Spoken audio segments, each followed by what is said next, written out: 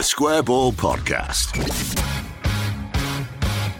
Welcome to the show. This is brought to you with Levi Solicitors. They will do you a 10% discount on your legal fees at levisolicitors.co.uk/The Square Ball. Weekly show for you with me, Dan Moylan, and Michael Normanton, and Rob Conlon.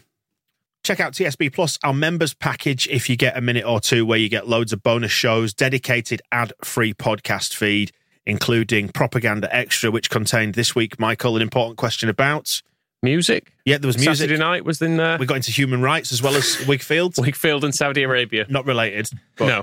And there were some fun clips as well on there. So it's the bonus bits of propaganda that don't make it onto the main show because we just do not have room or time or enough attention from you.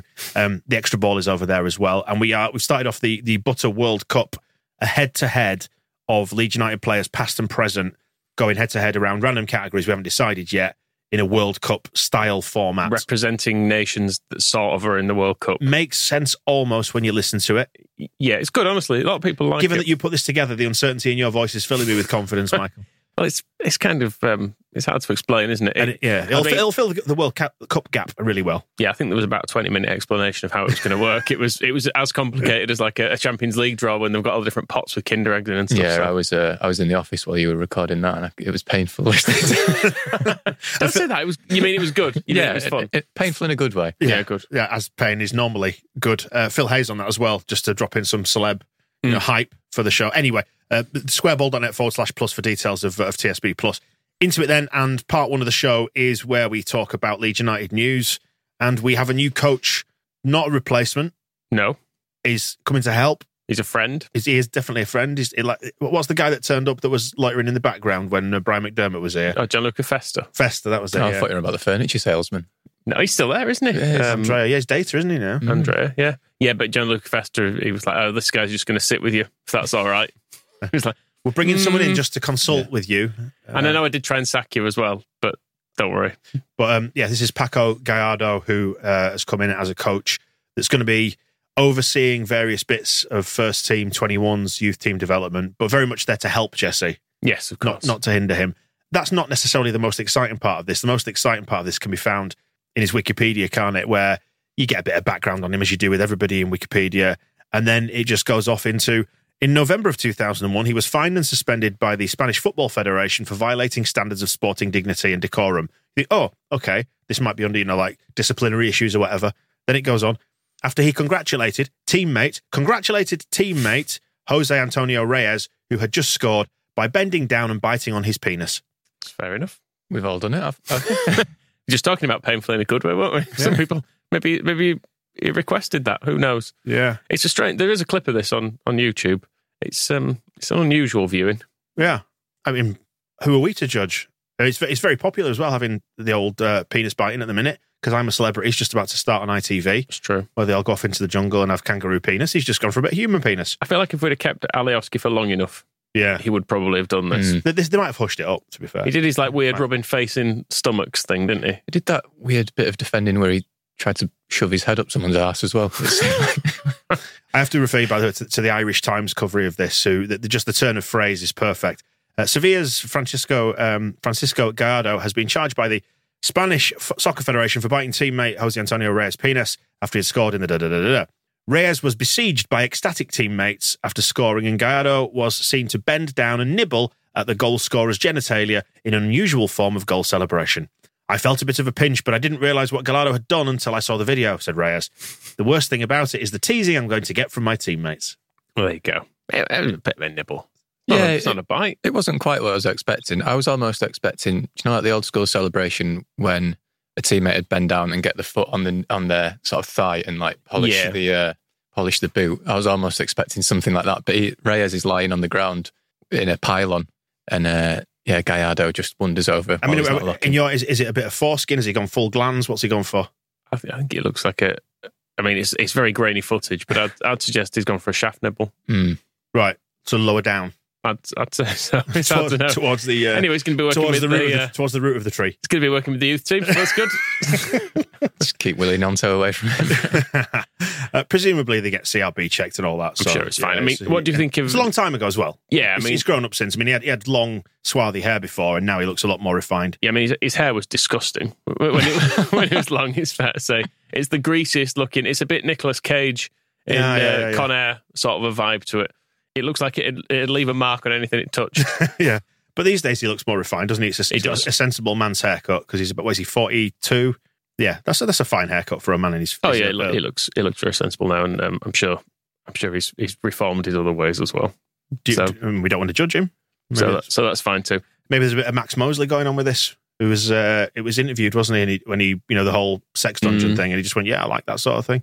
What are you going to do about it? What are you going to do? Right, that fine, because I do like it. Yeah.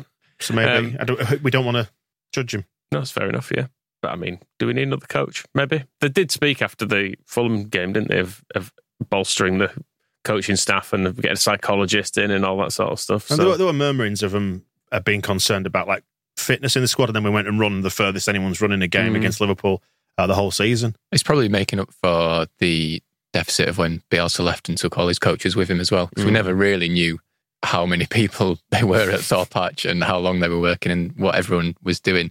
And then when Jesse Marsh rocked up, and it was like him and Cameron Toshak, and they had to get Matt Jackson in, even though he was meant to be laying out the cones himself like Redders. Yeah, I don't think it was quite that bad, but yeah. And then over the summer there was a lot of, it was all quite late, wasn't it, when the appointments were made, and Rene Maric came in, and it was Ewan Sharp who was at Scum. So yeah, it probably does need fleshing out a little bit. Skabala's only fairly recently come in as well, hasn't he? He's quite new. Do we need him out? Used the term fleshing out in I was wondering that as I said that. Yeah, yeah. In the context of all the penis discussion, just a bit weird. Little meaty lollipop. Yeah, Skubala. Is it time to get Skubala out? Drive him out of town, force him out after the 21s exited the Papa John's in shameful fashion. Well, can he do penalty coaching? Because my God, it was a very strange game.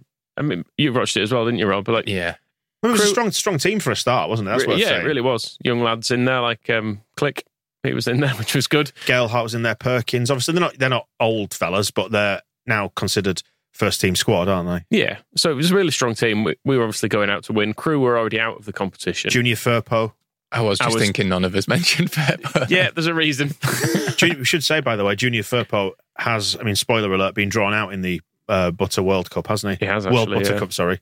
To represent Spain and Europe. Maybe we'll find a category in which he can prosper, because football ain't for him, as far as I can. Did you see the photo doing the rounds on Halloween of him dressed as a clown? I did. Write your own punchline. Yeah. Yeah. So back to the game. Sorry, I still had the shoes on while he was playing yesterday. But yeah, it was Crew just came out and like time wasted from the first minute in a game that they could get nothing from. Like there was no possibility of them qualifying. It's the Papa John's, and they seemed set on trying to get a 0-0. It just felt odd. Part of me admires their Football League solidarity with Tranmere, perhaps. It's like, no, we're going to get this academy team out. We'll play for the board draw here. The penalties, though, were just cruel. You just thought, because by that point, it was Leeds could have only gone through winning a penalty shootout if they'd had a score draw, because it would have gone to goals scored, wouldn't it, or something. So it was confirmed that they couldn't go through, and you just thought, don't make them take penalties. And what actually transpired was the worst and funniest penalty shootout I've ever seen, actually. It was worth watching the 90 minutes, because that was pretty boring, pretty terrible. But then the penalty shootout really made up for it. Yeah, I'm trying to make connections between the shootouts for the England team that resulted in people doing Pizza Hut adverts, like, Waddle and Pierce and all that, and this being Papa John's. I haven't quite made the connection, so just laugh for me. Okay, yeah, it's a good joke about pizzas. Thanks, mate. Yeah, I enjoyed it.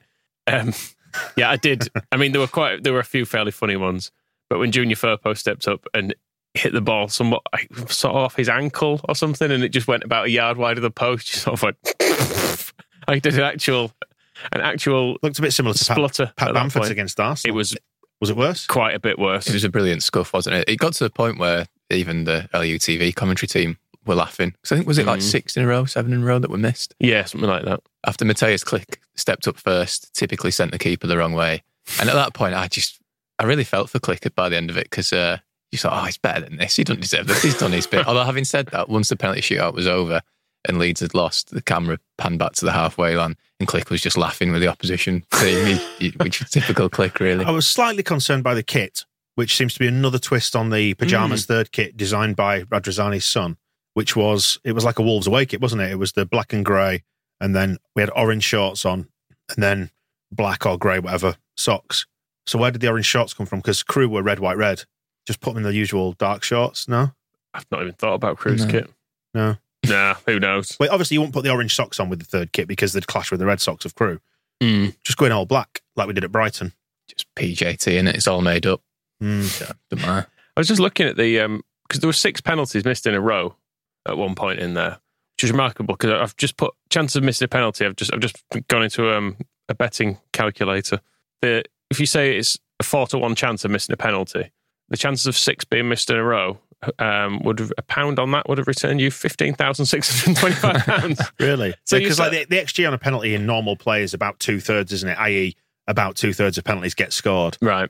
So but yeah, don't know how that translates. Remarkable to see that many missed. Some brilliantly terrible ones as well, weren't they? Like over the bar, wide, straight at the keeper.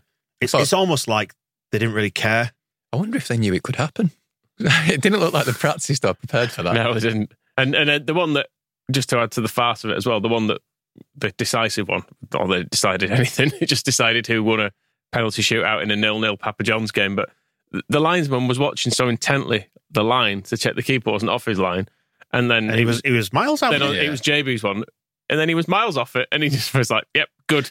Was it because JB did a little stutter in his run up, didn't he? I think, and did a false start almost. So maybe that confused the liner. Yeah, maybe. There was it was Harry Christie after that had been saved. Leeds' very little goalkeeper was sort of pointing at the linesman, going, "Come on, mate!" and even he couldn't really be bothered. It doesn't really matter, does it? It doesn't matter. What retake it? What's going to happen? Yeah. You're going to have to carry on even longer. We got an extra point to finish third in a competition that we can't progress in. Just throw it in the bin. But yeah, it was a straight. No one played brilliantly, did they? Actually, the people who normally do well in these, like Perkins and Gelhardt and Joseph, were all so. I still quite like a lot of the things JB does in midfield. He takes a lot of touches, tries a lot of flashy things, doesn't he? Which I think that was the problem last night. They were all kind of trying for the spectacular, but just not a lot happened in the 90 minutes. I was making notes for the game in case I have to write about it for the blog. And the first half, I don't think I made a note because nothing happened. There was Cody Drama's got a skinhead. Oh yeah, that was new. He's gone early there. He wasn't balding, was he? I think that's just so. Maybe bald look. That's your default assumption, like because he's bicked it. He's going bald. It's an unusual look for a young man, unless that's the case. Maybe he's not. Maybe he just wants to look hard. I don't know. He's maybe not yet got a contract that allows him to go for the hair plugs, so he's just gone bald to begin with. I think he's gone earlier than me. He's only 20. He's Cody Drama. So I mean, he might not be. He might have just cut it dead short. Well, maybe. Anyway, the women are through in the plate now. I've in the midst of time forgotten the order of the things here. You go out of one competition and you end up in the plate. Right. I think there's the League Cup, and if you go out of the League Cup, in the same sense that you exit the Champions League, you go in the plate, not into the plate. You don't go into the plate, the European plate. You go to the Europa plate. Yeah, the Europa plate. That's it. Europa Plate Conference. That's the one. All right. Okay. Yes, you get relegated into that, but beat Solihull Moors, but won anyway. 3-1 win. So that's good. Then Olivia Smart scored another goal. Yep. Our potty mouthed great fullback. Goal. Yeah, smashed it into the top corner. Brilliant. So that's good. Anything else happen in the world of Leeds, or is it just those three things? Penis biting coach, 21s, and the women have won and got through in the plate. I saw there's the usual bits of transfer nonsense kicking around, but we're probably not signing the guy from Juventus. What's he called? Weston McKennie. Yeah, that was one story I saw. Charles de Ketelaar is getting some pelters. People saying he's looking lost in Milan. Good. Yeah, fine. Good. I mean, we might. In some ways, he'll have become even more appealing to Victor Orta now. Yeah. Now he's had a bad time somewhere. It'd be like, I can fix him. It's the Firpo trajectory, isn't it? He'll be playing in the Papa John's trophy before you know it. Oh, Junior Firpo. And Rafinha's not having a nice time in Barcelona. That's a shame. Oh, well. Should we have him back on loan? Yeah. We'll probably have the bailiffs around for him soon because they won't be able to pay. They're paying in instalments, aren't they, on him? So they're fully claned it. Yeah. Get more levers. Pull more levers. There you get some stuff. Quiz time, Michael. Oh, yeah. What percentage of people in the UK don't have an up-to-date will? Wrong. Half. Do you include kids? 60% is the answer. Do you know why I'm asking this? Yes, it's Levi Solicitors. Okay, right. Yes, That's what I was going to say, yeah. What is a will? It's where your stuff goes, isn't it, when you die? Yes, indeed. It's a legal document, sets out what you'd like to happen to your property and belongings when you die. Without one, what happens? Don't know, actually. Have you got one? Nope. Oh dear, you get one. I know I really should get one. We're sponsored by Levi's. We haven't got a will. They have, in fairness, offered to do one for me. Right, get that done, please, because your assets will not necessarily go to the people that you would want to inherit them. They won't go to you, will they? You can't have them when you're dead. Okay. Sadly, no. But they are seriously more important than you realise for homeowners, parents, if you're in a relationship, not married, civil partnership. Vital. Why can making a will help, Michael? What will it help stop? You getting your grubby mitts on my stuff. Exactly, and stop families falling out. Oh, I don't want that. Do you even speak to yours? Yeah, of course I do. Are they nice people? Yeah. What happened with you then? Every family's got one, haven't they? Yeah, Will give you peace of mind as well that your loved ones and your family are going to be looked after when you're gone. And yeah, as Michael says, it makes sure, in different words, that your property goes to the right people. Otherwise, you don't want it going to your estranged wife, do you, Michael? I don't have one yet. Yet, being the operative word. Or you might end up not leaving anything to your partner at all. An option. It's dead easy to put it off as well. So get it done. Get in touch with Levi's. It's not complicated. The team will advise you what best suits your circumstances. They've got offices in Leeds City Centre, Moortown in North Leeds, and in Wakefield as well. And if you are a bit further afield, they can do appointments online as well. 10% off as well. That's the most important thing. 10% off your legal fees, including wills, at levisolicitors.co.uk/the square ball. Go get it done. Last summer, the good folks at Boxed kept 100 Leeds fans fed and watered for 4 days to give us the energy to complete our 92-mile charity walk. These days, of course, the focus is on conserving energy and minimising waste. And Boxed have been sharing their tips to use your heating system as efficiently as possible to help keep your energy bills down. And upgrading to a new, more efficient boiler and using a Google Nest Learning thermostat could save you up to £1,150 a year. Plus, upgrading your boiler to a brand new A-rated one couldn't be easier with Boxed. You can get next day installation and 0% finances available, subject to the relevant checks, of course. You'll get a fixed fair price in just 90 seconds with Boxed. And as a listener to this show, you can save an additional £50 on your online quote by using the code TSB50. And you don't have to walk 92 miles to do it. Just grab your phone, head to boxed.co.uk, that's BOXT.co.uk, and use the code TSB50 to upgrade your boiler and save money now. Let's preview Bournemouth, 3 o'clock on a Saturday. That's exciting, isn't it? It's been a while. Unusual kickoff time. I have to say, I haven't been enjoying the 2 o'clock Sunday kickoffs. Was that the time we kicked off against Chelsea, though? So that was good. Oh, God, I can't remember. I have to check. But even still, I've not been liking that. I think it's been flattening the atmosphere. Saturday night seemed good. The away end seemed to be well lubricated, I thought, at Anfield. The key words there being Saturday night. Yeah. And that's the thing, you can have a bit of fun across the day, can't you? And this one, people get in the pubs before and after. The difference between what a Saturday feels like and a Sunday feels like. Yeah. I haven't been enjoying it. Traipsing at 2 o'clock. It's just a bit too early. Sundays are all wrong, aren't they? Yeah. You don't really know what to do afterwards. It's like, can I get drunk or work tomorrow? Yeah, it's all just a bit awkward. Anyway, Bournemouth have lost 3 on the bounce and have suddenly gone from the team that were being held up as having made a good start to being dragged right back into it, because we go above them, don't we, if we beat them? We do, and definitely survive. I think that's the gist of what I've been picking up in the last few days. Well, like we've looked before at the 538.com algorithm for who's staying up and whatever. Just by beating Liverpool, I think our chances of staying up increased by 10%. We're still like a 1 in 4 shot of going down, but just that one win bumped us right up. I noticed in the odds, Bournemouth are still second favourites to go down. So despite being where I think them in the league, like mid-table, aren't they at the moment? They're above us, 14th, I think they are, and have had on paper a decent start. The bookies still think they will drop. And the underlying stats, have you put these on? Yeah, I thought it was quite interesting because there's been lots of talk of... Can I just say, before you get underlying Leeds get to them, what we're doing is we're doing that thing of listing all the reasons why Leeds should win, getting to the end and going, let's just hope we do. Sorry, go on. But yeah, on the...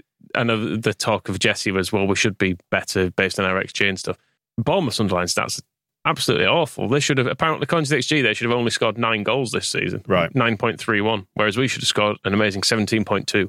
That's interesting. So, but yet they're miles adrift on goals scored, according to that. But I suppose when you've got hotshot strikers like Kiefer Moore... Well, they've scored 12 in real life. We've scored 15, by the way. Not fair, is it? No, but they have conceded 28. Admittedly, 9 of those were at Liverpool. I mean, winning at Anfield's not for everyone. No, it's very true. It's very true. It was weird how they started the season. They did actually win their first game against Aston Villa, and then they got spanked by City, Arsenal, and then Liverpool in the 9-0. And it was coming into the season where Scott Parker was basically saying, we're rubbish. Yeah. We ain't got a chance. And then after the 9-0, they went, well, we should probably let someone else have a go then if you think that. And then, that's when they had the upturn in form under Gary O'Neill, which is kind of halted now. But yeah, I was just reading an Athletic piece before this, and that was saying how they're massively overperforming their XG. But also it's quite confusing because they were saying that under O'Neill, they're not as kind of accepting of defeat and are actually trying to press and stuff. But then it was also saying they are happy to sit back and dig in, because I was hoping that if they're actually going to come out and press, then that will help us in the same way it has against Liverpool and Chelsea. Bloody hell, tactical analysis there, Michael. Did you spot that? I've read one Athletic article. There you go. Yeah, it would be nice to see us put a performance in, and that's the elephant in the room with regards to Liverpool, is that I think everyone thought, oh, this is absolutely unreal, but what counts now is what it follows. And to be fair, Jesse said it in the post-match. I mean, it will count for nothing if we go and screw this one up as well. I mean, it'll count for something because we'll have still got 3 points from Liverpool. But yeah, I know what you mean. It feels like we're almost back to square one again if we can't beat Bournemouth. 2 steps forward, 3 steps back, and all that. Yeah, but I mean, if we do win this, God, we're going to be dead comfortable. We're potentially going to be up there with teams who are doing all right, like Brentford. Let's have a look. So yeah, put us we're on 12 like points. That puts us on 15. It is genuinely mid-table, isn't it? Assuming nobody else gets any points. I think the Conference League isn't out of reach if we beat Bournemouth. The Europa Plate, we're going to get there. The Europa Plate, we're going to get in. Yeah. I don't like it when you're optimistic. It freaks me out a little bit. It was like, no, I think we'll lose this. It was like I was listening to the podcast when you were previewing the Fulham game and you were listing all these reasons why we should win, and it really made me think, no, we're going to lose this. Well, it doesn't just because there are reasons doesn't mean we will. The thing is, though, on the showing at Anfield, that we outran Liverpool and we outran everybody from any game this season, we should be beating. I don't want to say teams like this. We should be winning games like this. Well, their own manager said they were shit at one point, so they've got to be, haven't they? Yeah. Not convinced. Leeds are they're very enigmatic, aren't they? I can't quite put my finger on what we're doing this season. And I think that's what's confusing everybody, to be fair. Is the good performances against the so-called better teams and then not looking as good in the teams that do set up like to defend deep and all that. And I dare say Bournemouth will have looked at the blueprint and will try and employ the same thing against us. So how do we deal with that? That's the question, isn't it? I mean, in their style of play, according to whoscored.com, long balls and with width. So that does suggest they can just twat it over the fullbacks and score that way, because that's how teams seems to do against us. But it does also say that one of their weaknesses is protecting the lead. So I suggest we just give them a goal and then we come back and win. I mean, on the plus side, if we do give them a goal, having won at Anfield, Ellen Road will probably try and rise to the occasion rather than just go fucking useless, which I think is what would be in danger of happening. Do you know what Marsh said about the Fulham game? I thought was quite astute when he said he spoke to the players and said they looked like they were just waiting to lose. I think the same could be said of the crowd, at that point. Everybody went into that expecting us just to fuck it up. And when it happened, everyone went, well, yeah, told you. It was funny, actually. I didn't use the clip because it was kind of serious and sensible propaganda, but it was Red Men TV were talking, doing little interviews outside the ground. And the bloke was basically saying that the crowd need us and we need the team. And at the moment, it feels like the two are disconnected and neither are kind of bothered enough to get the other going, if you know what I mean. And whereas if you contrast it with Chelsea, apply the same to us, and then contrast it with Chelsea, when that ground was absolutely bouncing. Yeah. And even games when we've, last season when we came back from some difficult positions, like the Norwich game and stuff, it felt like there was expectation there, whereas when we touched on it when Somerville scored, and there was still, I know, like a tiny amount of time, but there was still like 2 minutes to go, but no one went, come on, 2 minutes, one more attack. Everyone went, fucking stupid scoring now. No, doesn't mean anything, that. Wasted it. To the point where Moscow didn't even include the goal in his match report, referred to it as a 3-1 defeat, didn't he? Well, the headline was 3-1, but he referred to it underneath. But even still, you just kind of forgot. I did as well. I looked at it, I thought, yeah, 3-1. Oh, yeah, we scored at the end. Yeah, who starts up front then for you in this one? It's probably Rodrigo again, isn't it? I suppose so. I mean, you said it on propaganda how we were annoyed that he got that open goal against Liverpool. And it was even telling, because I thought, I really wanted him taken off at half time, but he thought, he scored, so he's going to leave him on. But it was very telling that Marsh only left him on for 5 minutes. It was like, look, I know you've scored, so I'll at least let you come out, but we need to change. I mean, but then you see Bamford and you think, should we just start Gelhardt or Nonso? If we're going to play Bamford at any point in this game, we might as well say to him, do not go to the right of the penalty spot. Only just stick on that side, because if anyone passes to you on that side, you can't do anything. So you might as well just not stand there in the first place because it just confuses people. And presuming Sinistera comes back in, who does he get back in favour of? Do you take Somerville out, having scored the winner on his near birthday? Jackie's not been good for a few weeks. Well, that was my next question. Would you take Jackie out? I don't think Jackie has been particularly bad, but I don't think there's harm in saying it's competition. And also, I think there's an argument that both Harrison and Sinistera are better on the left side. So, well, there you go. Shoot out between them two. If Sinistera's fit enough to play anyway, then maybe bring him in for Harrison. If not, I don't mind if Harrison and Somerville start again. But I'd keep Somerville in there, I think. Yeah, I would as well. I think given the week he's had, surely he's going to be confident enough to want to do it again. You look at the example of the Leicester game as well, when Marsh didn't carry through the momentum from before that to this game, and surely you try and ride the crest of the Liverpool wave now, especially as we've got the World Cup break coming up. I mean, it might depend on how heavy Somerville celebrated that birthday when he was back home in Holland, because he might not be ready for it. I say riding the crest of a wave, we lost to Arsenal, but the good performance. Yeah, I know what you mean from it. Yeah. I would leave Somerville in. And I mean, we don't know if Sinistera is going to be fit either, do we? I know last week they were saying it wasn't that bad, essentially, but you never know. The old Forshaw trajectory always concerns us, doesn't it? Who? Yeah, I know, bless him. There was some talk of his contract this week, actually, wasn't there? That was one bit of news. Oh, was it? So just because he's out of contract at the end of the year, and everyone's going, yeah, probably not. Is he going to live on the farm? Probably had enough. But yeah. He could probably still make a respectable career, like in the Championship or whatever. Yeah, he's a decent enough player. Yeah. He's perfectly good.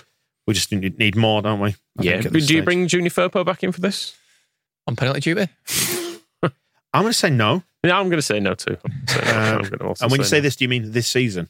Bless him. He's just not got it, has he?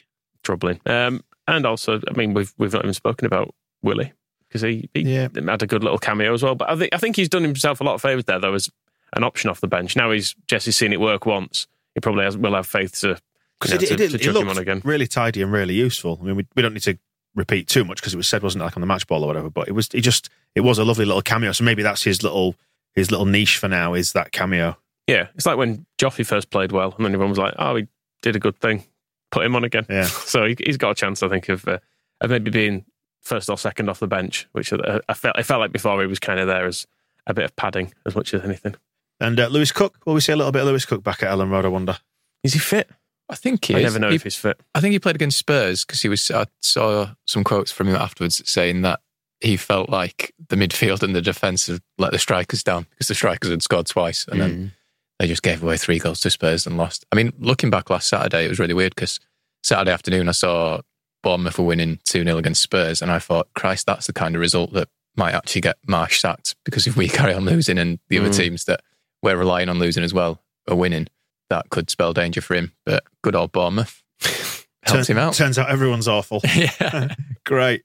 How do you see this one panning out then? I mean, I dare say we stop short of predictions because we're just into the hopeful territory, aren't we, I think? I'm hoping for a win. I'm hoping for a performance. But would I be surprised to see it regress? No. Would I be surprised to see a performance? No. I genuinely don't know which way it's going to go. Has Kiefer Moore got history with us? I feel like someone that big who's played for like Cardiff and Barnsley, and that's I feel like he must have at some point been a nightmare for us to defend against, but I can't remember specific occasions. Someone will point out now that he scored a hat-trick for Barnsley or something, but I think it was maybe just a bit too late where we'd sort of sorted ourselves out in the Championship by that point. But yeah, maybe comes on a vengeance mission for his mate Dan James or something like that. Oh, maybe so. That could be it. Elbows flying, that kind of thing, upsetting people. What do you reckon then, Rob? I mean, I always say we'll win, but so yeah, we'll win. But like you, not with a great deal of confidence. Shall I just repeat the prediction? If I try and underplay, if you say we've got one in us, that means we'll lose this one. Does it? Yeah, I won't say it then because we're odds on to win this. We surely ride in a confidence boost. Everyone's going to be buzzing. It's going to be good, right? Right?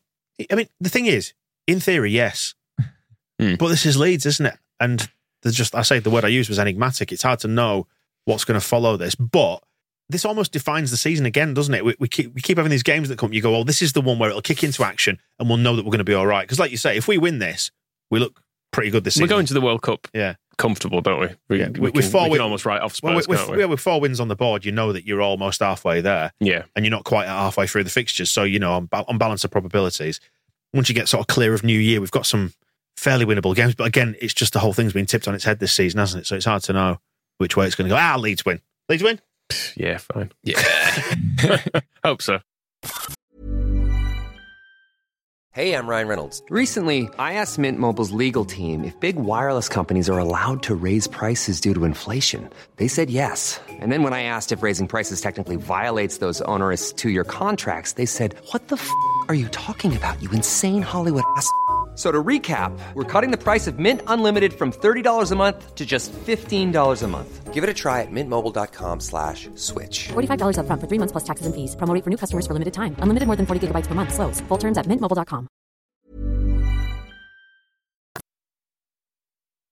Heroes and villains then for part 3 of the show.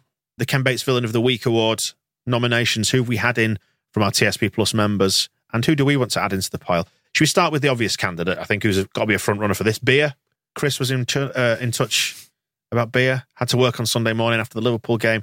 Just, oh my goodness, I wasn't well, which is one of those beautiful euphemisms. Trying to make out you got a stomach bug at work. But when you were at the Liverpool game, awful, isn't it? We went back when I was working at the radio station.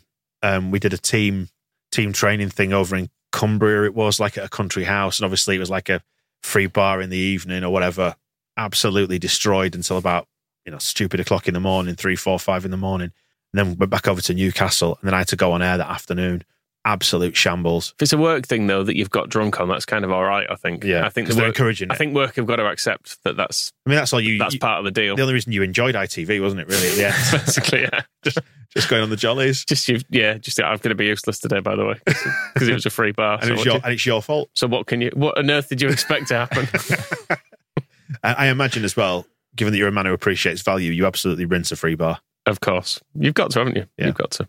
Rob, have you had some good work dues? Yeah, I was just thinking back to my previous job and the first Christmas do, my editor, and I was sort of, you don't know the vibe when you're the new boy there, and then my editor walked in and he was absolutely levered and sort of arm round the manager and all that, and I thought, it'll be all right, I can do what I want here if he's like that. All the boundaries just completely collapsed. Yeah. It's great, isn't it? Let's move on to the Liverpool nominees then in this. We've got Klopp, Robertson, and sort of the fans, the atmosphere, the stadium. Such a special atmosphere. Kind of weird one for Klopp because he got absolutely loads of nominations, but no one had a proper reason for it. It was just like, because he's annoying. Just sick of him. Although Gillian did have a good one, saying that it should have been banned for this. Although we will hear the counterpoint argument to that when we get over to Hero of the Week award. Yeah. And New York Sean called him a fucking shiny baby, which quite amused me. Robertson got a couple of nominations as well for... he had a bit of a scrap, didn't he, down the touchline? Yeah, with our boy, and he booted Melia in the face as well. In the face? In the face. That's where Mark Rocker was unconcerned. That was brilliant, actually. It's just like, yeah, it's fine. Just take your time. Robertson's little kick on Aronson, though, that was a really sly little shit out thing. There's no need for that. Thankfully, Tyler Adams was there for his mate, but yeah, no need for it. Always first on the scene, isn't he, Tyler? He's very good at that stuff. Yeah, Marvin's here with some twisty words about Anfield and about the fact that there was no atmosphere there, and it makes the Emirates sound lively.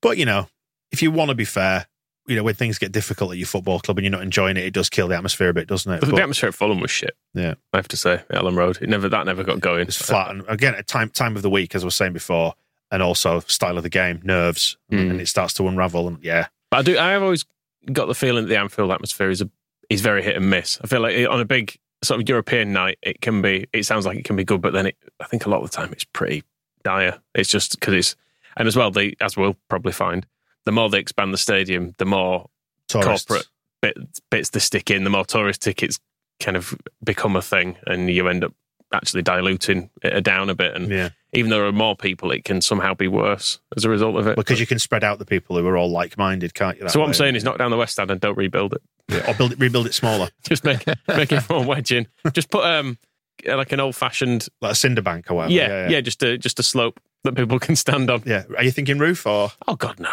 No. Make it £3 to go in there. To stand on a hill. Love it. A variety of sort of pundits got fingered by various people. Sky, Graham Souness, Jimmy Floyd Hasselbank, Match of the Day, all picked out for a variety of reasons. Yeah, match of the day, because I obviously watched it this week because we won. And this does tend to happen when team from bottom end beats team from the top end. They do talk more about what's gone wrong at team from top end rather than what's gone right at team from bottom end. Liverpool aren't top end. Yeah, well, no, but they're big six, aren't they? And will forever be. So yeah, that was maybe a bit annoying, but at the end of the day, who cares? Boney M, by the way, did pick out the person responsible for putting Meslier and Somerville next to each other for the interview. He needed a milk crate to stand on, didn't he? Which was good fun. I mean, Meslier could have bobbed down. That's what I'd have done. Got on his knees. A little crouch. Picked him up. I mean, if you've ever seen like a variety show, like if you've been on holiday, taking the kids to like a holiday camp or whatever, you could do that thing where you get a grown man to stand on his knees and put shoes on his knees to make him look really, really small. I mean, in fairness, Meslier needs a little friend, doesn't he? Because he used to kiss Ali. He called Alioski Mon Bebe once, didn't he? And then he was kissing Dan James on the head. Maybe Somerville's his new little pet that he can have. Because the little scum bastards has left him, hasn't he? It was the meow at Alioski, wasn't it, as well? That preceded it. Very.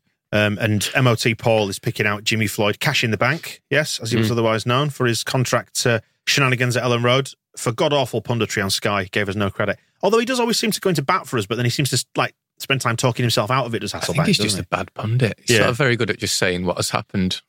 And he doesn't, I don't think he can express himself adequately, maybe because English is his second language. You know, he can't quite translate the thoughts. It makes you wonder what he's like, because he's generally sort of failed as a manager as well, hasn't he? Whether it kind of spills over into his dressing room patter. Hasselbank, I feel like you often see the pundits next to him just kind of going, Carragher often looks confused by it. That was a confused face, by the way, there, audio listener. Tim Howard gets picked out by Wisconsin Todd for... yeah, this was a clip doing the rounds, actually. He was basically saying in the pre-match that Marsh being fired would set back American coaching, and then after he won, he was kind of trying to make the point that Jesse Marsh was a good coach and that he's proved a doubt was wrong and stuff. And Wisconsin Todd was basically just saying that's not why people wanted him gone. They wanted him gone because we weren't very good. Yeah, rather than being an American thing. I thought, if long-time listeners will remember Moscow's book of petty grievances. Now, Moscow's obviously not on this show. Rob's on it today. But we could still resurrect the book of petty grievances and start to file these people away and just keep a note of their names. Because it was a physical book and we did write people's names down, didn't it? Resurrect it and just start putting people on the shit list, Tim Howard, a scum bastard as well. Yeah. Let's not forget that. And who else? Yeah, so Hasselbank, Judas. Souness gets some mentions as well. Was lucky, didn't he? Yeah, Boney M says, he describes him as a very large wad of sloppy dicks and needs to fuck off like the dinosaur he is with a meteor to the fucking head. We got some nominations as well. Bay Area Brandon picked out you and Phil Hay for giving me shit for saying that we got results. It's only because that's what you always say. No, I do say, but we have. You say it like 12 times a season. No, I know I do, and I am just like having fun with it. But equally, this season has proved there is merit to the argument. I suppose. Yeah, so there is. It's an evidence-based bit of optimism. I just want us to be good. That's all. And I think sometimes we're probably better than we fear we are, but then at other times we're worse. Yeah, so it's confusing. There's good and bad things happen sometimes. What we're saying here is keep up the faith, Dan, as Bay Area Brandon says. Dan's great, really like him. Words to that effect. I'm paraphrasing a bit now. Yeah. What does Ballbag say? Let's move on. Ballbags. So why am I a villain for claiming that I knew we were going to win? Well, I'm not telepathic. I'm a Ballbags. Because you're a bullshitter. Well, He's what he's saying. Ballbags has got the right name. Shut up. Leeds nominees then. Jesse, Rads, Bamford. Bamford for his inability to use his right foot. But we can't pick on him because we had a great week and a great win. So we could forgive him his indiscretions, can't we? Suppose, but he could really do with scoring at some point. Well, if he scores against Bournemouth, will you be cheering him then, or will you be going, "Oh, you should have used your left foot, Bamford"? Within the stats, actually, that I was using to damn sick of it Bournemouth and saying how few goals they should have scored. You can look at individual player stats on that, and Bamford should have 4.7 goals this season. Right. Do you know how many he's got? He's got none. You can't score 0.7 of a goal, though, can you? That's it true. Just proves the wrong. I'd have taken the 4, though.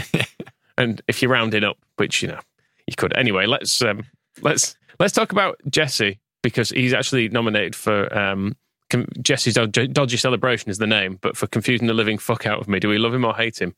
Want him sacked or a 10-year contract? Who knows? And also, Ben from Melbourne nominated him for wearing his jumper backwards, which I thought was a joke.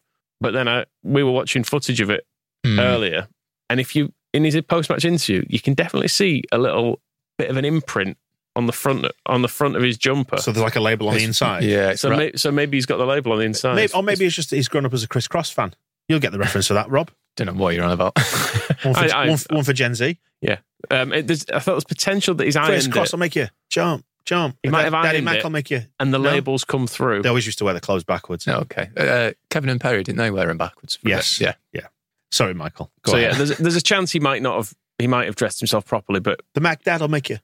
No, you just carry on. I will do. Anyway, Jesse's not getting it because he won. Yeah, and do we love him, hate him? Well, we don't have to love him or hate him. We can just be undecided on him so far, can't we? And it's like we were saying before, like we just need the data set to start filling out in a positive way. Like beat Bournemouth and do it so we think that this football can actually work, not just against teams that let us play. It is funny though how the result changes so much because like his celebration, I thought that was hilarious. But when he's done stuff like that in the past, you think, oh, fucking hell. But we said the same. It's like with Kinnear's program notes. It's all fine getting your thesaurus out when we're winning and we can afford to be a bit dick swingy. But otherwise, it starts to just annoy, doesn't it? It starts to grate on people and the finger waggy tone of some of the stuff. Like that was the thing about like Radrazani's, who's mentioned here as well because he just can't help himself. Says Kmart. It's the finger wagging tone of it, and that's what we get. We get that in the program notes, and we get it from Radrazani's tweets. Like, stop telling us how to be fans and how we should think. And a bit of smugness creeps in. Like we win a game, like ha ha ha ha. We always knew. Well, you've not proven anything yet, have you? No, it was very easily it was brilliant, and we all enjoyed it, but. One swallow does not a summer make. Yeah, as Scrooge says, enjoy the moment for fuck's sake. This will age like warm milk come Saturday when Bournemouth stick 4 past us because we're Leeds. But that doesn't stop us enjoying this moment, does it? Like it was a great moment on Saturday. And if you can't enjoy winning at Anfield for the first time in 20 years or whatever, then what's the point? Yeah, exactly. Right, so who's your villain of the week? Klopp. I like the random nature of not really having a reason for it. We're just going, no, fuck off. I mean, Robertson did some actual stuff, didn't he? Yeah. I lean towards Robertson. It's the only bit of sort of villainy that I can properly spot across the last week. Yeah? I mean, we'll come on to heroes in a bit, but I think the fact the referee didn't make any bad decisions meant Klopp didn't really have anything to complain about, and I was kind of hoping he would. I wanted to see him really upset post-match and moaning about something, but... The fact that he didn't does point towards him being a bit beaten, doesn't it? He sort of took it on the chin to a large extent, which it's not what I want from Klopp. I wanted him to be really... unreasonable about stuff, but really unsporting and ungracious. Yeah, but, so I think for that, well, maybe that's why maybe that's why he gets it. Yeah, for being boring in defeat. Yeah, be more twatty. Okay, fine, whatever. They can share it. They can argue about it themselves. Gaetano Berardi Hero of the Week award. Then, quick update on the Player of the Year position because we had some right scores coming, didn't we? For this game, Meslier taking man of the match at 9.36 out of 10. The highest score ever. From our TSB Plus members. Everybody scored pretty highly. Pat Bamford didn't so much because of his right foot antics. We had a few between 6 and 7, but most people scoring 7 and above, which was excellent. Jesse Marsh now averaging a 5.19. He's upped his score for the season because he got 7.75 against Liverpool. And that's a bit quite low, no? Yeah, I think that it's in fairness, part of the curse of being a manager, I suppose, that when you win, people go, oh, players did well. And when you do badly, people go, fucking useless manager. Because the previous games, he got 1 point something, did Jesse, for the Fulham and yes. and Leicester games. Wild swing. So, like, yeah, when we lose a game, it is reflected in the players' scores, but not quite as badly. Well, it's Meslier, Adams, Aronson, 1, 2, 3 in the Player of the Year. It's incredibly tight now, the average scores. It's so funny how it's coalesced around, like, Meslier is 7.03, Tyler Adams bang on 7 and Aronson 6.99. So they're duking it out for the Player of the Year. If you want to follow that, by the way, we've got the full listings in the mag this season, all the scores. Elsewhere, in terms of heroes, we've got Meslier, Rasmus, Tyler Adams, Nonto and Somerville. So pick the bones out of those. Meslier probably had the most nominations, despite Somerville's goal. I think on sheer numbers, Meslier probably takes it. And just because everyone was saying how bloody good he was, which he was. Including Ryan. Meslier, oh, mon bébé. Oh, oui, oui. I was just missing by a goal as it appeared to be shot. He has been amazing. Was that Pepe Le Pew? I don't know if it was an Hello tribute because there was pissing by your goal appeared to be shot. It was some okay. It was some nice. Do you remember Hello, Rob? Yeah, another of my favourites there. Do you think Gordon Kay was a good comedian? He was great, yeah. Yorkshire's own, wasn't he? Yeah. From Huddersfield. Obviously, you know that he played the lead character in that show. Yeah. Hello. Yeah. I'm sure Phil Hayes. He was right. Rene. I'm sure Phil Hay has told us before that Gordon Kay used to ring up the YEP for stuff. can't remember what it was. I think he was like correcting stories about himself or something. We'll ask Phil next time. He's in an athletic long read for you there. So Gordon Kay, he's nominated, a hero. Yeah, loads of people just nominating Meslier for just being dead good at his job. Life's good again, says Lucy. Yes. For now. 5 million for that deep voice French Spider Boy is incredible. Spider Boy. Likewise, Sayat Lehman, Ilan Meslier for being a big, tall, sexy French bastard. Is right. All fair enough. Someone not so tall, Nonto. Yeah. Get some nominations as well. Mark has sent this in. Looks good. Looks Premier League ready. Good with the ball. Good at winning second balls. Good under pressure. And then when he gets it, he does something with it. I like the look of him. I think he's going to be good for us. Get him on more, I say. I like the considered tone of Mark's voice. Good. He's good at that. It's good. He's good at that. It's good. Do more of that. Very good. Peter Haddock's Deep Fat Fryer says, without that little flick off his head, we wouldn't have got that second goal. He's 18 and on his debut away at Anfield. Just like Alan Smith was. Yeah. We're talking about that after this, aren't we? We're doing the TSB Guide 2. It's going to be out on Wednesday. So that's yesterday. According to this, we're recording them the wrong way around. Yeah. So look out for that. I'm sure it'll be good once we record it. It will. It's going to be great. The TSB Guide to Alan Smith scoring at Anfield, that's coming on yesterday. Ben rightly points out about Nonto. We've won every Premier League game he's been involved in. So the stats bear it out, Jimmy Somerville, loads of nominations for being good and scoring. Yeah, that's basically it. and I saw the names. The name is Dr. Pussy has sent this feedback in, which is... is that the Bond film? Yeah. Yes, I'm going to say yes. Or similar to it. Or a gynecologist. Yeah. Somerville for being able to control the ball and score after it bounced off a 6 foot random bag of bones and skin. Which did make me laugh. Poor old Pat. It's an assist. And we don't in his stats. We don't actually need to read out the comment by Jurgen Klopp's overbite. I just wanted to read out the name Jurgen Klopp's overbite. Tyler Adams. Yeah, being dead good as well. For being the best player in the world, says Sam Not Byram. Yep. Bold claim. It is very much so, yeah. We did miss his presence last week, as Bay Area Brandon points out, against Fulham.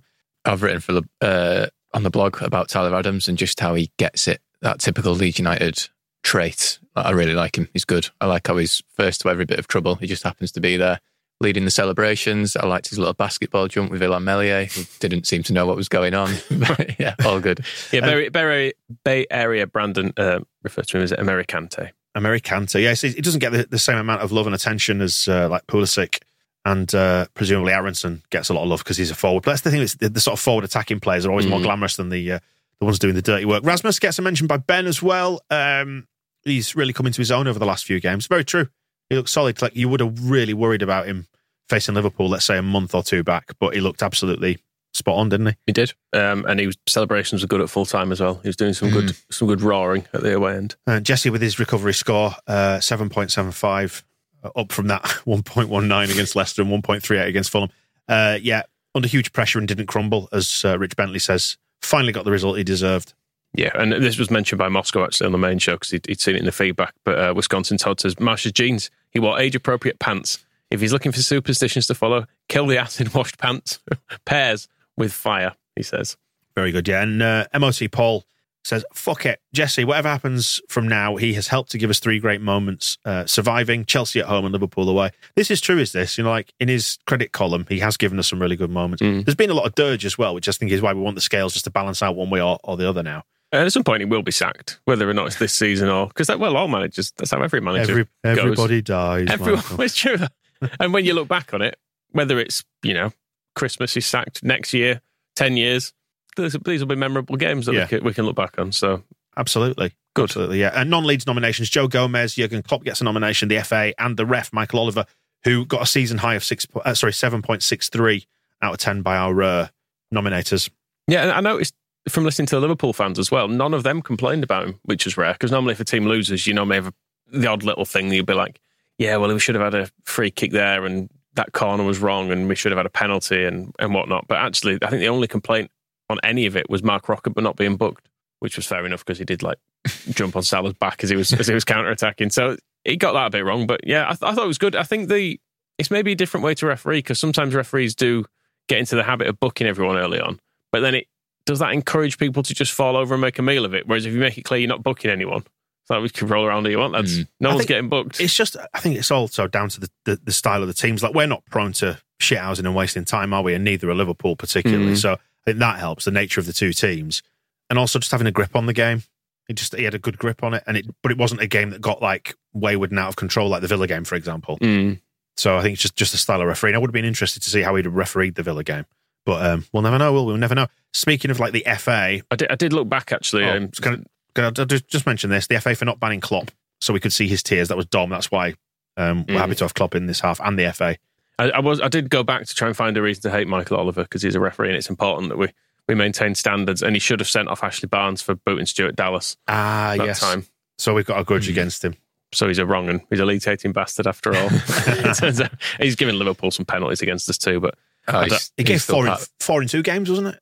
He's still part of the conspiracy then. Of course, yeah. I mean, I don't think he was probably pivotal in the 6-0 defeat that we had against them last season. So, mentioning Klopp there, Andrew picks out Klopp for exercising a bold move in that every sub made Liverpool worse, and also hated Saturday Night Football. Yeah, bang on. And Joe Gomez finally for a great assist.